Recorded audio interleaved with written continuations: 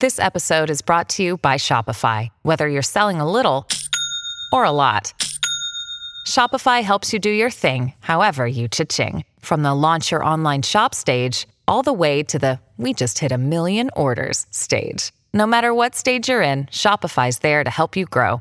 Sign up for a $1 per month trial period at shopify.com/special offer, all lowercase. That's shopify.com/special offer. Welcome back to another edition of the Disney Dish Podcast with Jim Hill.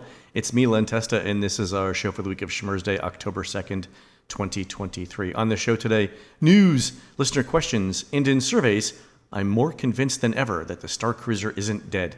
Then in our main segment, we get so much listener mail about last week's fireworks show, with details that we didn't know about the first time around, we're going to revisit that again.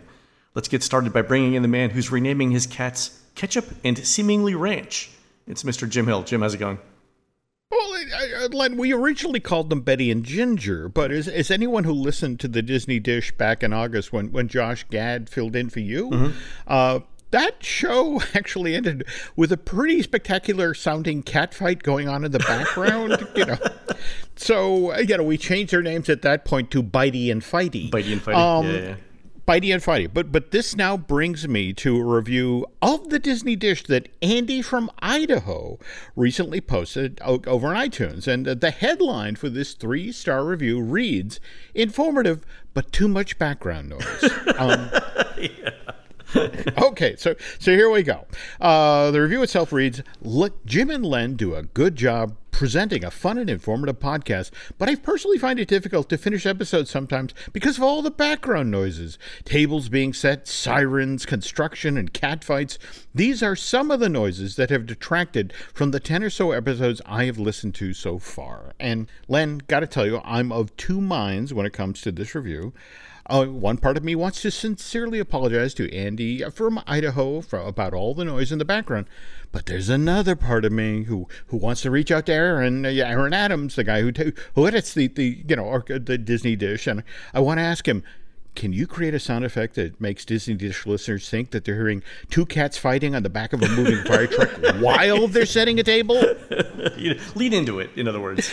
Yeah. There we go. So, but again, that's the thing. It's the time that works out best for us is the middle of the day, and right. Stuff happens in the middle of the day. Yeah. We try and minimize it. And Aaron does a great job of killing a lot of it. Yeah, sometimes guys, it's just unavoidable. So there we go. Anyway, but thanks for the review. I appreciate it. Yeah, thank you, Andy. All right, Jim. Let's do a quick shout out to subscribers over at DisneyDish.bandcamp.com. Thanks to new subscribers LH60563, J Press, Jenny Cat, and Big Bad John, and longtime subscribers Sarah Lynn, Matthew Pittman, Sean Moore, and Mark Brinkerhoff. Jim, these are the new flight attendants for Epcot's re-released Soarin' over California. They say the best part of the job is meeting new people and getting to sleep at home every night, and the hardest part of the job is figuring out what to do with all the Cheez-Its and peanut snacks they never have time to hand out during the flight. True story.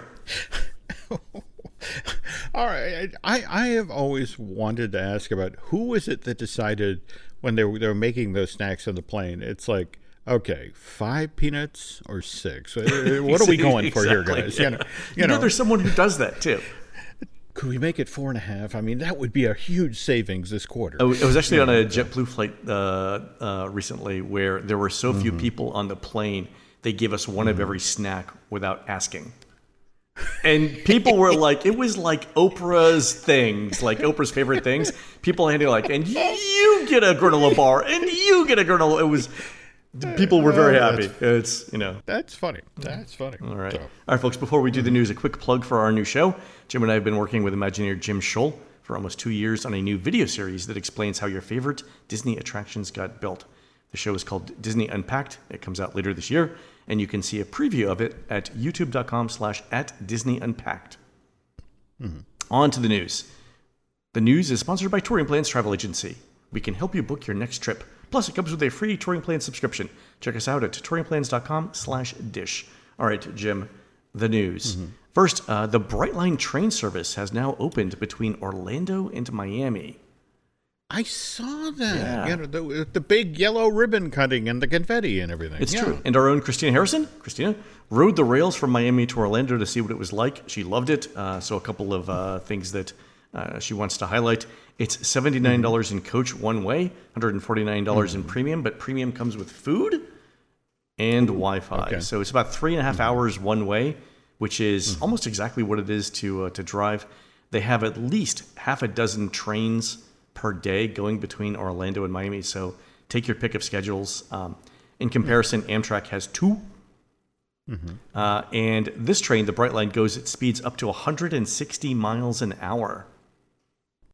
So at some point, you're really moving. Also, if you're coming into or out of Orlando, it's at Terminal C in Orlando and not A and B. So you get to see the new terminal with its intermodal transportation area in there, which is really, really nice. Terminal C is actually pretty nice, too. I've been there quite a few times. Been trying to invent a reason to get over there. Oh, cool. Yeah, it's really nice. Yeah, it's got really nice lounges. I mean, basically, it looks like a really upscale mall. Huge, too. So It does. yeah, can't wait to try this on my next trip to Miami, because it definitely fills a need. Oh, God, yes. Also, Jim, Journey of Water, inspired by Moana, opened this last Monday to annual pass holder previews at Epcot. Disney added a virtual queue line at the last minute for a walkthrough attraction. Why, Jim? Because it's always a surprise to Disney when Disney opens something.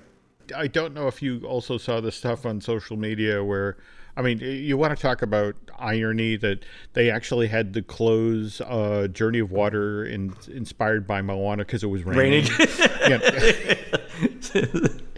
Sorry, folks. Come back when it's not wet.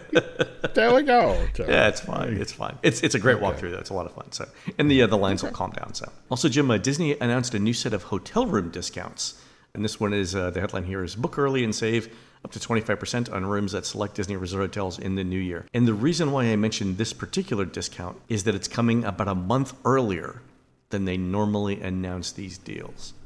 And I think this is Disney testing to see how soft early 2024 is going to be. And I went back and go ahead. No. I just, and forgive me, your example here shows the Wilderness Lodge in the background. Is that on the pile in the list here? It is, and that's at the higher end because it's a deluxe, so you get a steeper discount on that. But the other interesting thing that I looked at here was how does this discounted price compare to the discounted price of rooms over the past decade? Like, is this a fantastic deal or not? And so I went back and looked. I only had time to look at Pop Century, but I went back and looked at the cheapest Pop Century room every year from 2013 through 2024 with the rack rates. I converted it to $2023 using inflation calculators, and then I took the maximum discount available for that. So there's a little bit of math involved here, but a couple of interesting things. So in $2023, the cheapest Pop Century room in 2013, so 10 years ago, cost $125. Now it's $174. So the price has gone up by almost 40% over the in the last decade. The interesting thing though is prices pretty much tracked inflation plus a little bit up through 2019. So in 2019, a Pop Century room in $2023 went for $157. The next year, it jumped up 16% to $183. So the big jump in prices, was from 2019 to 2020. So they actually raised prices going into the pandemic, which nobody knew about the pandemic, but that was the big price increase. And prices have actually, in 2023 dollars, prices have actually come down from the 2020 peak. So it peaked at $183. In 2021, it was the same. If you look at this year, though, it's $174. Right now, a discounted 2024 room at Pop Century in constant dollars goes for about $158. And that puts it somewhere around 2020 prices. So this isn't the best deal that we've seen over the past decade. It is pretty much the best deal that we've seen in the last 5 years, since 2020. Okay. And that's right. That price jump from 2019 to 2020, had the resort been offline? Did they do a soft goods update or a hard goods? I mean, how do you justify jumping the Pop Century 16% in 1 year? Yeah, I mean, I think it was a combination of the them finishing up the room renovations and then noticing that the Skyliner makes it more popular. Oh, God, you're right. The Skyliner. Yeah. I forgot about that. Yeah. Please disregard. I'm a moron. Okay, anyway. I only remembered it when you started talking about it. But yeah, but those are the two things. Yeah. So there we go. That's it. There we go. So to put that $158 discounted Pop Century room into perspective. Right now, the least expensive DVC points rental for January 2024 is running about $200 to $250 a night. It's typically at Old Key West, and the Pop has Skyliner, of course. So it's probably the least expensive room that you're going to find on property in one of the value resorts with this discount. All right, Jim, on to surveys. On last week's show, we mentioned getting a glimpse into the in-depth surveys for the Galactic Star Cruiser. And this week, we got to talk with someone who's done one of those one-on-one surveys. I'm not going to mention anyone's name, not going to mention when it was happening, but I do have a list of the questions that Disney asked in this one-on-one personal interview about the Star Cruiser. Okay. So I'm going to break this up into 3 or 4 categories. The first one is pre-arrival questions. And those questions were, where did you first hear about the Galactic Star Cruiser? How did you prepare for it? The one thing I'd like to hear or to see in a follow-up question about this is, when it asks, where did you hear about the Galactic Star Cruiser? I think one of the big things that we've talked about on the show is that Disney's marketing was off for the Star Cruiser. It was. So what I'd like to see a follow-up question here is, what did you think the Galactic Star Cruiser was when you first heard about it? Like, did you think it was a hotel or did you think it was an experience? Another thing worth noting here, that how long did it take you to prepare your character question? Remember, when you and Chrissy came back from getting, you were on the first sailing of the Halcyon. And, and Chrissy, and again, I love your sister, but she thinks of herself more as an introvert. And she described how she hung back and watched, other people, really get into the show, so to speak. And, that whole notion of how long did it take to prepare your character, I think there's a number of people who, when they heard about the Galactic Star Cruiser and heard about, well, you got to buy clothes and you got to have a character and you got to really throw yourself into it. Right. They were those folks who was like, geez, that sounds like a lot of work, and I want to do this. I don't want to necessarily do that much homework before I go on vacation. Right. So I kind of get that. It's interesting that you mentioned the introvert thing because there's actually a question on that we're going to talk about. Oh, okay. All right. The next section of the interview dealt with things that happened while on board the Star Cruiser.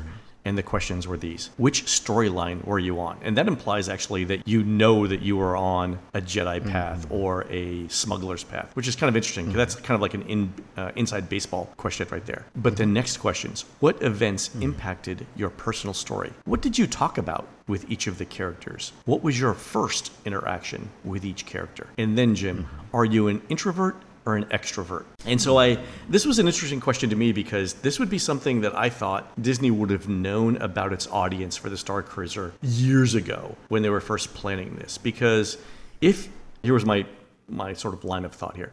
If introverts are a large segment of the Star Wars fan base and they realized that they would have to be extroverts for this experience, you've already eliminated most of the people who would enjoy this thing the most. So asking this question after the fact is kind of interesting. So just as a follow-up, I emailed one of our friends, Alexis Franzese, who is the chair of the psychology department at Elon University, North Carolina. I'm like, hey, Alexis, what percent of the U.S. population considers themselves introverted? And it varies, based on exactly how you define it and, time and stuff like that. But generally between like 30 and 50% of the population considers themselves introverted. So most people are extroverted. And I think this is one of those things where, again, if you have a fan base that is made up of a larger than usual percentage of introverts, you would probably have to adjust the story based on that. The last 3 questions, though, were super interesting. And again, I think it points to all of the different ways in which Disney's trying to redo the Star Cruiser experience to make it shorter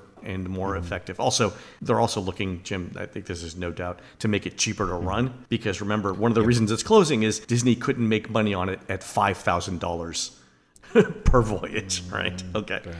So the 3 questions were, how could Disney better integrate D3, so the AI robot in the room, into the story? And so when you and I were there, I think we played with it, the little in-room video screen bot thing. But it didn't really seem to impact the story. When I'm at Walt Disney World, typically when I return to, my hotel room, this is where, my island of peace, Yeah. this is where I go to regroup before I go back out and play. And so the whole notion, and I have to tell you, Nancy definitely, played with D3. In fact, I forget which of the folks on the Disney Dish fan event we did on the thing persuaded her, you got to have it tell you a bedtime story.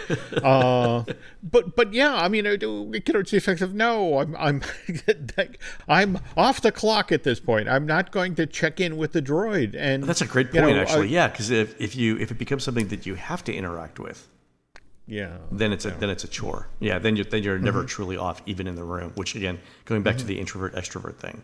Yeah. But still, the idea that they want to integrate more automated things into the story means that they're looking for ways to cut costs. Also, the next question is related. It was, how could Disney improve the interactions on the data pads to better support the story? And so one of the pieces of feedback that Disney's getting here is everyone seems to get the same activities when they're on Batuu, regardless of which story you're on. They just change the text to say, you're helping this person, we need you to do this same thing that everyone else is doing. So you may have to go examine a crate, and everyone examines the same crate, but the rationale for examining the crate is different depending on the story you're on. And I think people figure that out pretty quickly, especially if they're talking to each other on the Star Cruiser. So I think they're looking for ways here to, number one, expand the number of interactions. And again, that's also cheaper than dealing with with human beings. Number two, making it varied so that everyone doesn't do the same thing. Okay. The third question, though, Jim, and this is the last big one, do you feel like you made any impact on the story? Wow. And here's the thing that amazes me here is that is so not Disney. The way that this thing was conceived was everyone is in for the exact same adventure. You can't change the ending. Remember, we talked about this. I was originally going to try and, on the first Star Cruiser, stage a mutiny. Right, on the idea that if this really was a choose your own adventure game, I should be able to do that. And we quickly realized that no matter what you did, it has no impact on the story. So I wonder, by asking this question, do you feel like you made any impact on the story? Right? What are they going for there? Because it's not like they're asking, do you want to make an impact on the story? Or should you have? It's, do you feel like you did? Is that something you're supposed to walk away with? The notion of, I saved the galaxy, that... Well, and here's the thing. If they want future guests, let's just assume here, this is going to be a one-day experience, an add-on to a park visit. For Disney to be able to allow guests to make an impact on the story means the story has to be open-ended. I don't know how and Disney is famous for control, right? I don't know how those two things mesh. The talent is very talented. Don't get me wrong. They could do it.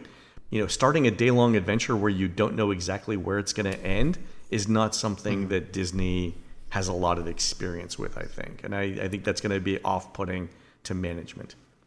Well, all right, let me share a story that Bruce Gordon once told me about. Once upon a time, Disney was looking at doing, a one-day theme park experience where it would be limited to 1,500 guests, and that's it. That's the only number of guests that could be allowed into the park.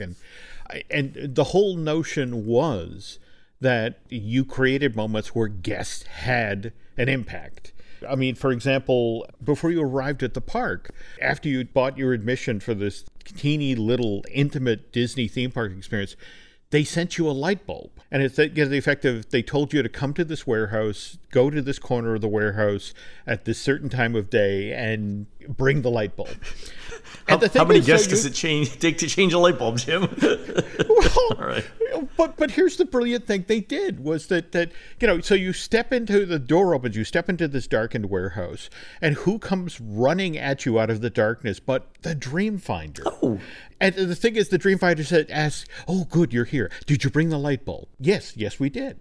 He takes the light bulb out of your hand and he screws it into the just air that's in front of you. But what happens is suddenly behind you, 1,000 other light bulbs just like it light up, and it's Main Street. Oh. You created Main Street. All right. And then, yeah, okay. All right. And then at the end of the night, and this is after a day where you literally joined Buzz Lightyear on a Star Cruiser with Buzz piloting the ship while you fired at Zurg, or you went to Uncle Albert's, house with Mary Poppins and had tea as you floated on the ceiling and that sort of thing. And okay, yeah. The way the show ended at night was there was a lagoon space in the middle of this giant warehouse, and all 1,500 of you, this is the first time you've been together all night, and they do this amazing indoor light show, and it ends with the Dreamfinder floating out over this lagoon on a hot air balloon, and he's illuminated by the one light bulb that you brought him. And he thanks you and reaches up and literally pulls the light cord and lights go out. But then there's a lighted path that leads you, on your way out the door. And at the door, you're greeted by a Disney attendant.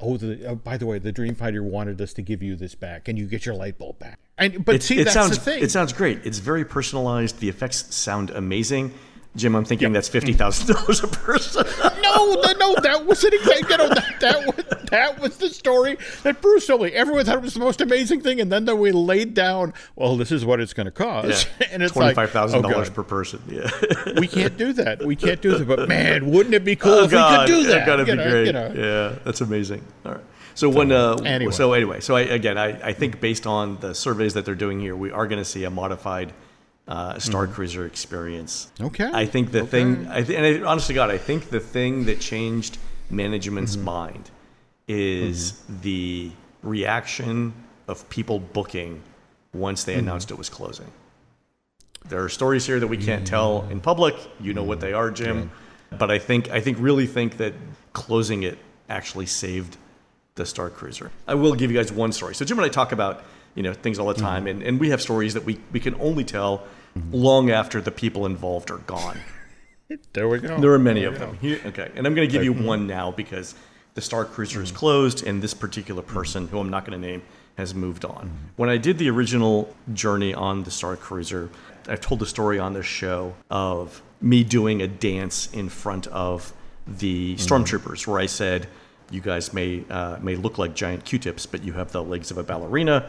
I am casting performers for my next film in the Hank Lonely series. It's going to be a Bollywood-style musical. And I basically did the routine from Robin Williams' The Birdcage, where he does the dance where it's like, you have to fussy.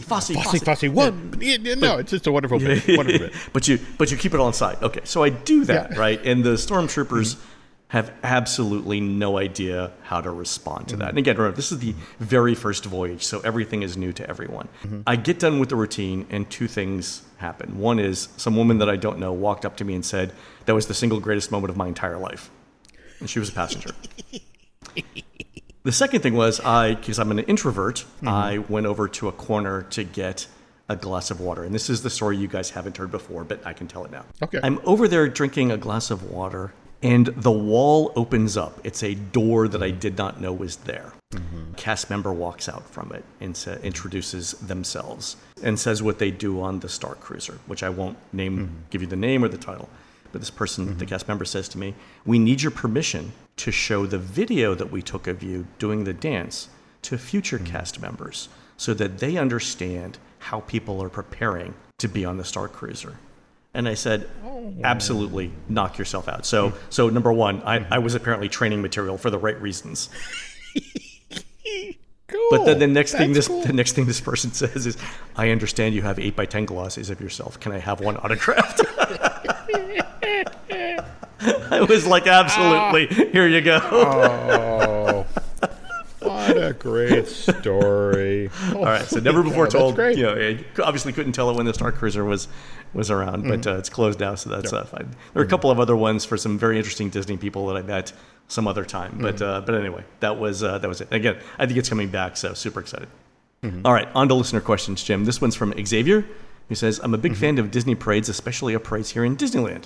My question is, were there any plans for the Magic Kingdom to have a new parade for the 50th anniversary?" Plans? Speaking of stories, we can't tell. Yeah. All right. Here's the deal. You got to understand that, remember, the 50th anniversary, happened, officially kicked off September 30th, 2021. And, remember that the pandemic began March of 2020. And yes, there were all sorts of plans that were in the works. But remember how Bob Iger initially handed the keys, over to Bob Chapek in like late February, early March? That's the thing. Yeah. Iger was looking over the horizon at what was going on in China. It's like, oh no, don't want to be driving the bus on this one. Yeah. Here, throw him the keys. It's yours. But at the same time, there were so many things that were about to be fabricated, that were about to be put into production, that would have arrived at the parks some 18 months later. So what we ended up getting really is for the Kingdom was the fireworks. Oh, I'd already completely forgot about the fireworks. I thought you were going to go with iridescent cupcakes, but okay. Well, those two. Okay. I mean, it's just sort of like, and that's the thing. There was a full 7 years of planning that, was done out ahead. They literally had an all hands on deck in, when the park closed in 2020. And initially, Disney World is like, how long are we going to be closed? And it's like, and the fear was that it would stay closed as long as Disneyland did, which would, 15 months? Yeah, that was brutal.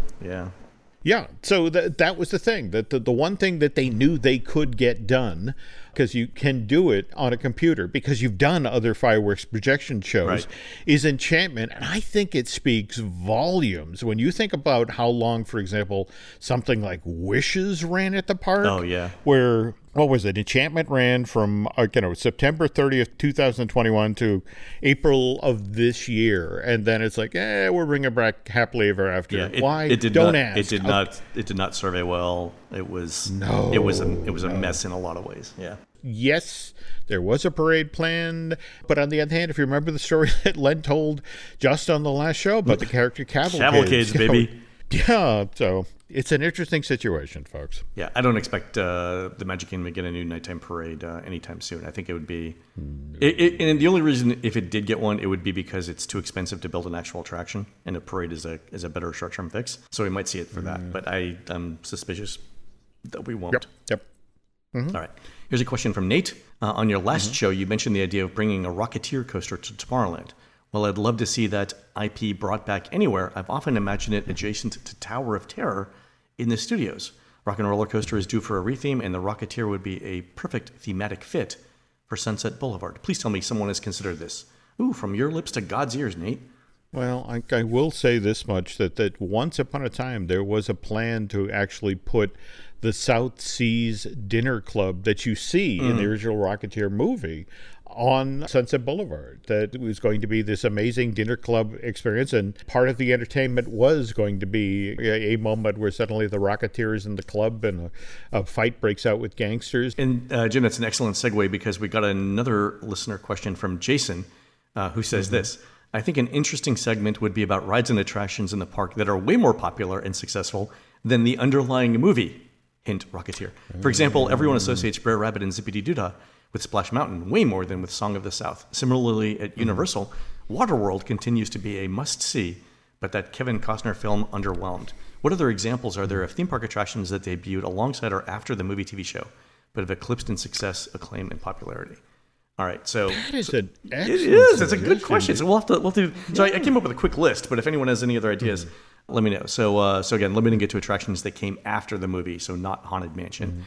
Pirates of the Caribbean, which Jim, you have noted, came out after Disney's earlier swashbuckling films, right? This is true. I would throw Jungle Cruise in there because we all know it came from African Queen, the Humphrey Bogart movie, but nobody under the age of 50 remembers that film. Very true. Yeah. Very true. Okay. Yeah. Mr. Toad's Wild Ride. Rock and Roller Coaster. And I put this in there because Aerosmith hasn't put out an album in decades. True. And then Okay. Same thing with Tower of Terror. Like, Twilight Zone is probably not familiar to anyone under the age of 50. Well, it's so interesting you bring that up, because think about it. When they decided to take this ride system to Tokyo Disney Seas. We love the drop. We love the setting. The Japanese we have no idea what this television show is you're talking about. Exactly. So that's why they had to invent, the Harrison Hightower, storyline, because otherwise this just made no sense. Well, there you go, Jason, right there. And then the last one I would throw in would be the Sci-Fi Dine-In. And the reason I'm throwing it in there is I would argue that most of the people going there have never been to a drive-in. I mean, when was the last time you went to a drive-in, Jim? We actually have one of the remaining ones here in New England, just a town or so over, the Milford Drive-In. And I want to say the very last time, what Pixar film did we see there? Oh, you actually saw a modern film in a drive-in? Well, relatively modern. I might have been Up, 2006, 2007. I mean, okay. So it's been a few decades. It's been more than 10 years. But even then, it was like you didn't hang the speaker off of your window. You turned the radio on. Yeah. But yeah. All right, good. That's a good list. Good question. Yeah. All right. Fair. All right. All right. Last email is from Jonah, who says, "Hi, Len and Jim. I'm a longtime listener and fellow data geek. I was so excited when you were talking last week about the market price of vegetarian options at 50's Primetime Cafe." So just as a quick aside, remember last week, Jim, we had said that Disney had started to put the words market price on the vegetarian dishes at 50's Primetime Cafe. And I joked that now, along with doing your Genie Plus reservations at 7 a.m., you can catch the morning farm report as well to figure out what you're going to pay for tomatoes at 50's Primetime. Anyway, Jonah writes in and says, "I'm a market research expert in fresh foods and have started to watch as the fluctuating prices are now causing outlets to try and make back profits by charging based on yielded demand. While it's more popular in meat and cheese, where input costs are erratic, given that there's so many different produces being produced from all over the country and beyond, it's not that common to do market pricing in vegetables. Maybe this is where Disney's strategy, the data strategy, of being able to charge prices based on demand is another way that Disney profit centers are outsmarting us all. They have so much amazing data, and as much as I hate to pay extra, I'm kind of in awe at how they're able to use it all. Imagine if those apple orchards Jim talked about had the kind of market intel guiding their strategy." Yeah, this is true. Go with the pink ladies, not the Macintosh. Like Fuji's. Are you insane in this economy? There we go. I love it that Jonah is a market research expert in fresh foods. Like, we have all kinds of listeners who do fascinating things. It's just kind of great. I love our audience, from Andy in Idaho all the way across the barn. So, All right, folks, we're going to take a quick commercial break. When we come back, Jim continues the story of the best fireworks show ever seen in Walt Disney World. We'll be right back. When you need mealtime inspiration, it's worth shopping Kroger, where you'll find over 30,000 mouth-watering choices that excite your inner foodie. And no matter what tasty choice you make, you'll enjoy our everyday low prices, plus extra ways to save, like digital coupons worth over $600 each week. You can also save up to $1 off per gallon at the pump with fuel points. More savings and more inspiring flavors make shopping Kroger worth it every time. Kroger, fresh for everyone. Fuel restrictions apply. This show is sponsored by BetterHelp. We all know what's good for us, right? Eat an apple instead of grabbing a handful of Halloween candy. Or better yet, go outside, take a walk, rather than sitting there for another hour thumbing through TikTok. Unfortunately, it's at moments like this where sometimes your brain is not your friend. It makes you think of that embarrassing thing you did back in 3rd grade, or worse, something that you said at the office just today that you really wish you could take back right now, which then sets a spiral of negative thoughts and feelings in motion. Look, we've all had moments in our lives like this where your brain gets in the way. I mean, you know what you should do, what's good for you, but then you just can't bring yourself to do it. If you've experienced a moment like this where you just can't figure out what's holding you back, well, therapy can help you learn to work for yourself rather than against yourself. And look, folks, I know of what I speak here. Back in the mid-1990s, I was the poster child for self-destructive behavior. I could snatch defeat from the jaws of victory without even trying. But eventually, therapy helped me get those behaviors under control. I mean, I'm human. I still have bad days. But at least nowadays, I know why I'm having a bad day. And thanks to what I learned from my therapist, I can then course correct. So if you're hankering to become a better version of yourself, take it from me, therapy helps. And if you're thinking about starting therapy, well, why not give BetterHelp a try? BetterHelp is entirely online. It's designed to be convenient, flexible, and suited to your schedule. Just fill out a brief questionnaire to get matched with a licensed therapist and switch therapists at any time for no additional charge. So make your brain your friend with BetterHelp. Visit BetterHelp.com/DisneyDish today to get 10% off your first month. That's BetterHelp, HELP.com/DisneyDish. We thank them for sponsoring today's episode.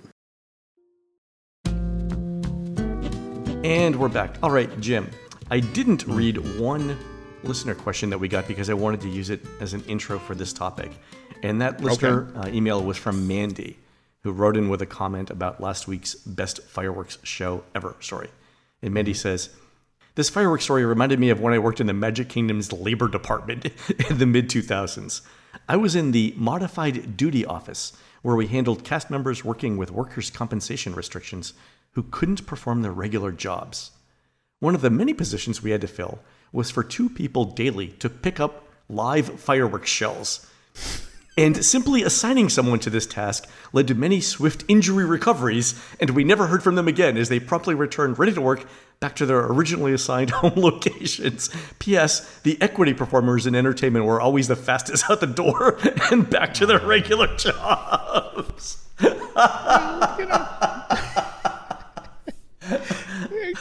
Oh, you can't stand on your feet all day. Hey, you know what? We've got a job where you can sit down for almost all of it. Yeah, it's driving the fireworks truck. Hello? And they're gone.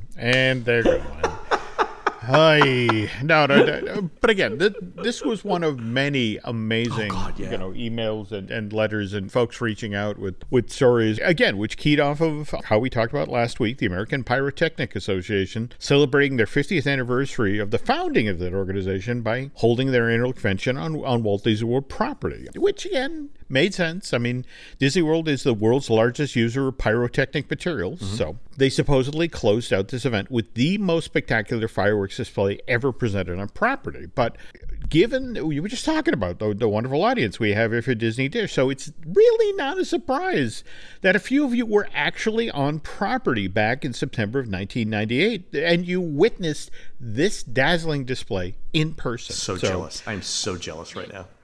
So again, given these stories too good to share, we're going to punt the Peter Pan feature we were going to do for this week. We'll discuss that Fantasyland favorite next week. But first, let's start with Brandon Holst's recollection of that night's events. Right. So it says, gentlemen, longtime listener, first-time writer. I'm a veteran theme park operator and still work in the industry as a consultant and really enjoy the scientific, technical angle Len brings to the podcast in addition to Jim's wonderful historic insights. I particularly enjoyed this week's feature on Rockin' Rockets event from 1998. That year, I was a guest service manager in monorail operations at Walt Disney World, and since I was the new guy, I was assigned to be the monorail liaison for this event, and we had to park all trains inside stations while the pyrotechnics were going off, just in case of a stray shell careening into the beam. Yeah, that's true. All right. You know, and then after the show concluded, the maintenance team then drove the tractors around the beamway to inspect for damages before we could then give the all clear and restart the monorail system. Good point. So. Yep. All right, so you can imagine my disappointment, sarcasm intended, when I was told that my position during Rockin' Rockets would be atop the southwest corner rooftop of the Contemporary Tower, keeping an eye out for any errant projectiles. Yeah, I feel so bad for you here. Yeah, thanks, Brandon. Tough gig. Yeah. So he got to watch Kenny Loggins' set from the absolute best seat in the house for that show. It said, definitely a highlight of my Disney career. 25 years has clouded my memory somewhat. However, it's my recollection that the second night event was canceled due to a tropical storm that was headed our way. In fact, I think they had to strike the stage that night as soon as the last show exploded. Wow. Okay. So they really got this in under the wire. They did. And thank you, by the way, Brandon, for your insider's account of that night's events. But as for the second night of Rockin' Rockets being canceled due to a tropical storm, this is what friend of the show, Bio Reconstruct, remembers. And He says, gosh, I'm pretty sure that Rockin' Rockets back in 1998 was only one night, with the second night being canceled due to a nearby hurricane and the approaching wind field. And okay, so here's the interesting thing. 2 nights worth of show and fireworks got rolled into one. Yeah, so it was already going to be spectacular over 2 nights, and then they put everything into one. Oh, my God. I would love to know what it would cost in today's dollars to recreate this. Like, even if it's possible. Because, again, you'd have to shut down the monorail. You'd have to reserve the contemporary. I mean, you have to reserve the contemporary. So much stuff would have to happen. I don't even know that Disney would agree to this anymore. Back to BioReconstruct's memory of the show. It said, I watched Rockin' Rockets from the top of the Contemporary after dinner at the California Grill, and it was bizarre to see my work. Roller Coaster Rabbit was the second of 3 Roger Rabbit shorts that were created for theatrical release. And what was especially cool about Roller Coaster Rabbit is that it was animated by the team at Walt Disney Feature Animation Florida, and that this particular Roger Rabbit short went out into cinemas June of 1990, attached to all of the prints Disney made for Dick Tracy. But all right, back to what? Go ahead. Sorry, go ahead. And anyway, back to BioReconstruct's memory of the night. It was bizarre to see my work for Roller Coaster Rabbit up on the big screen, which was offered during intermission for Disney Rockin' Rockets. So, did you know that BioReconstruct worked in animation before this? I sort of alluded to it. I mean, again, that BioReconstruct is a man of mystery. He does so many things. It's true. He does, and to this day, I don't know if it's a helicopter or a dirigible. I mean, how he's getting those shots. I just assumed he flew like Superman. I didn't know that there was... Wow, well, there we go. All right, so... But again, when you think about, again, BioReconstruct, our eye in the sky, what's so cool about him getting to experience rock and roller coaster from the California Grill? Yeah. He's the eye in the sky, and he has pictures of them. He has pictures. In fact, if you go to BioReconstruct Twitter X, his feed on that platform for September 26th of this year, you can only see some images of some of the more spectacular shells that were fired off that evening.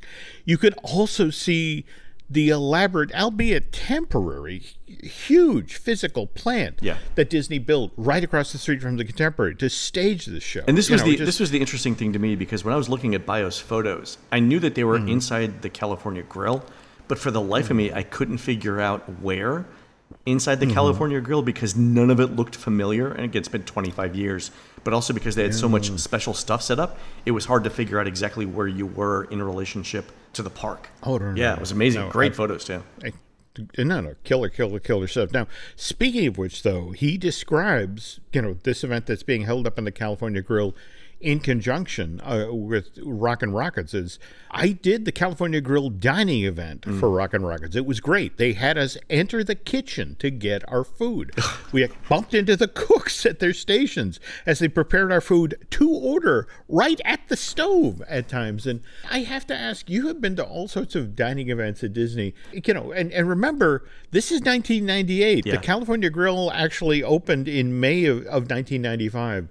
Have you ever done an event like that where you went into the kitchen? I mean, an official Disney event where you go? No. I mean, for one thing, there's so much liability with guests walking. I mean, there's boiling stuff. There's stuff on fire. There's sharp knives. Everything's wet. Yeah. I've been in a Disney kitchen during service, but not as part of an event. Yep. And again, at some point, we're going to have to tell your great story from the opening of Mission Space and the soup. Oh my God, the soup story.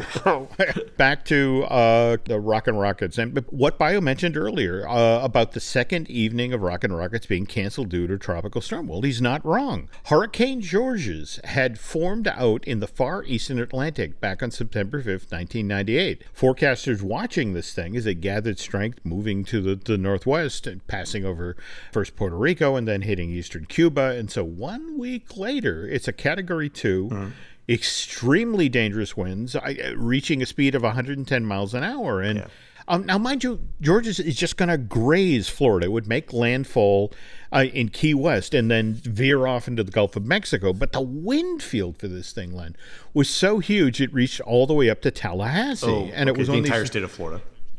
entire state of Florida. Okay. So it was one of these things where it's like, but it was going to make landfall morning of the 25th, which meant that Disney could get in one show of Rock and Roller Coaster on the night of the 24th. But as Brandon mentioned, them striking the set, the moment that the show ended, because the thinking was that everything that was lying there on the ground with 110 mile an hour wind becomes a projectile. Jim, so it's like, Jim, guys, did we just write the script for Sharknado 5? Did we? I think we did. All right. I think we did. Okay. All right. I did.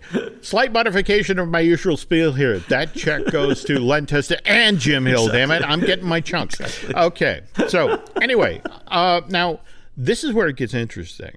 We have what was supposed to be a 2-night event, a 50th anniversary convention for the American Pyrotechnic Association, gets crammed into a 1-night event.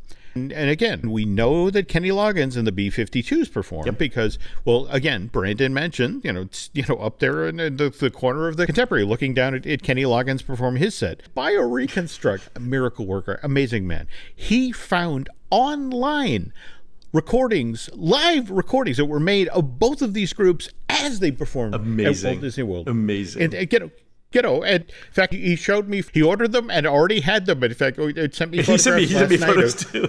The thing I loved about the sleeves that these CDs were in is it looked like somebody bought one of those late 1990s 500 fonts on a CD for $5 and used the same 3 fonts on everything. Yeah. It was, brought me back. Yeah. That was the time when, yes, I do have that recording. Hang on, let me fire up my printer. Anyway, this brings us to the other group that was supposed to perform at Disney's Rockin' Rockets, 10,000 Maniacs. I know.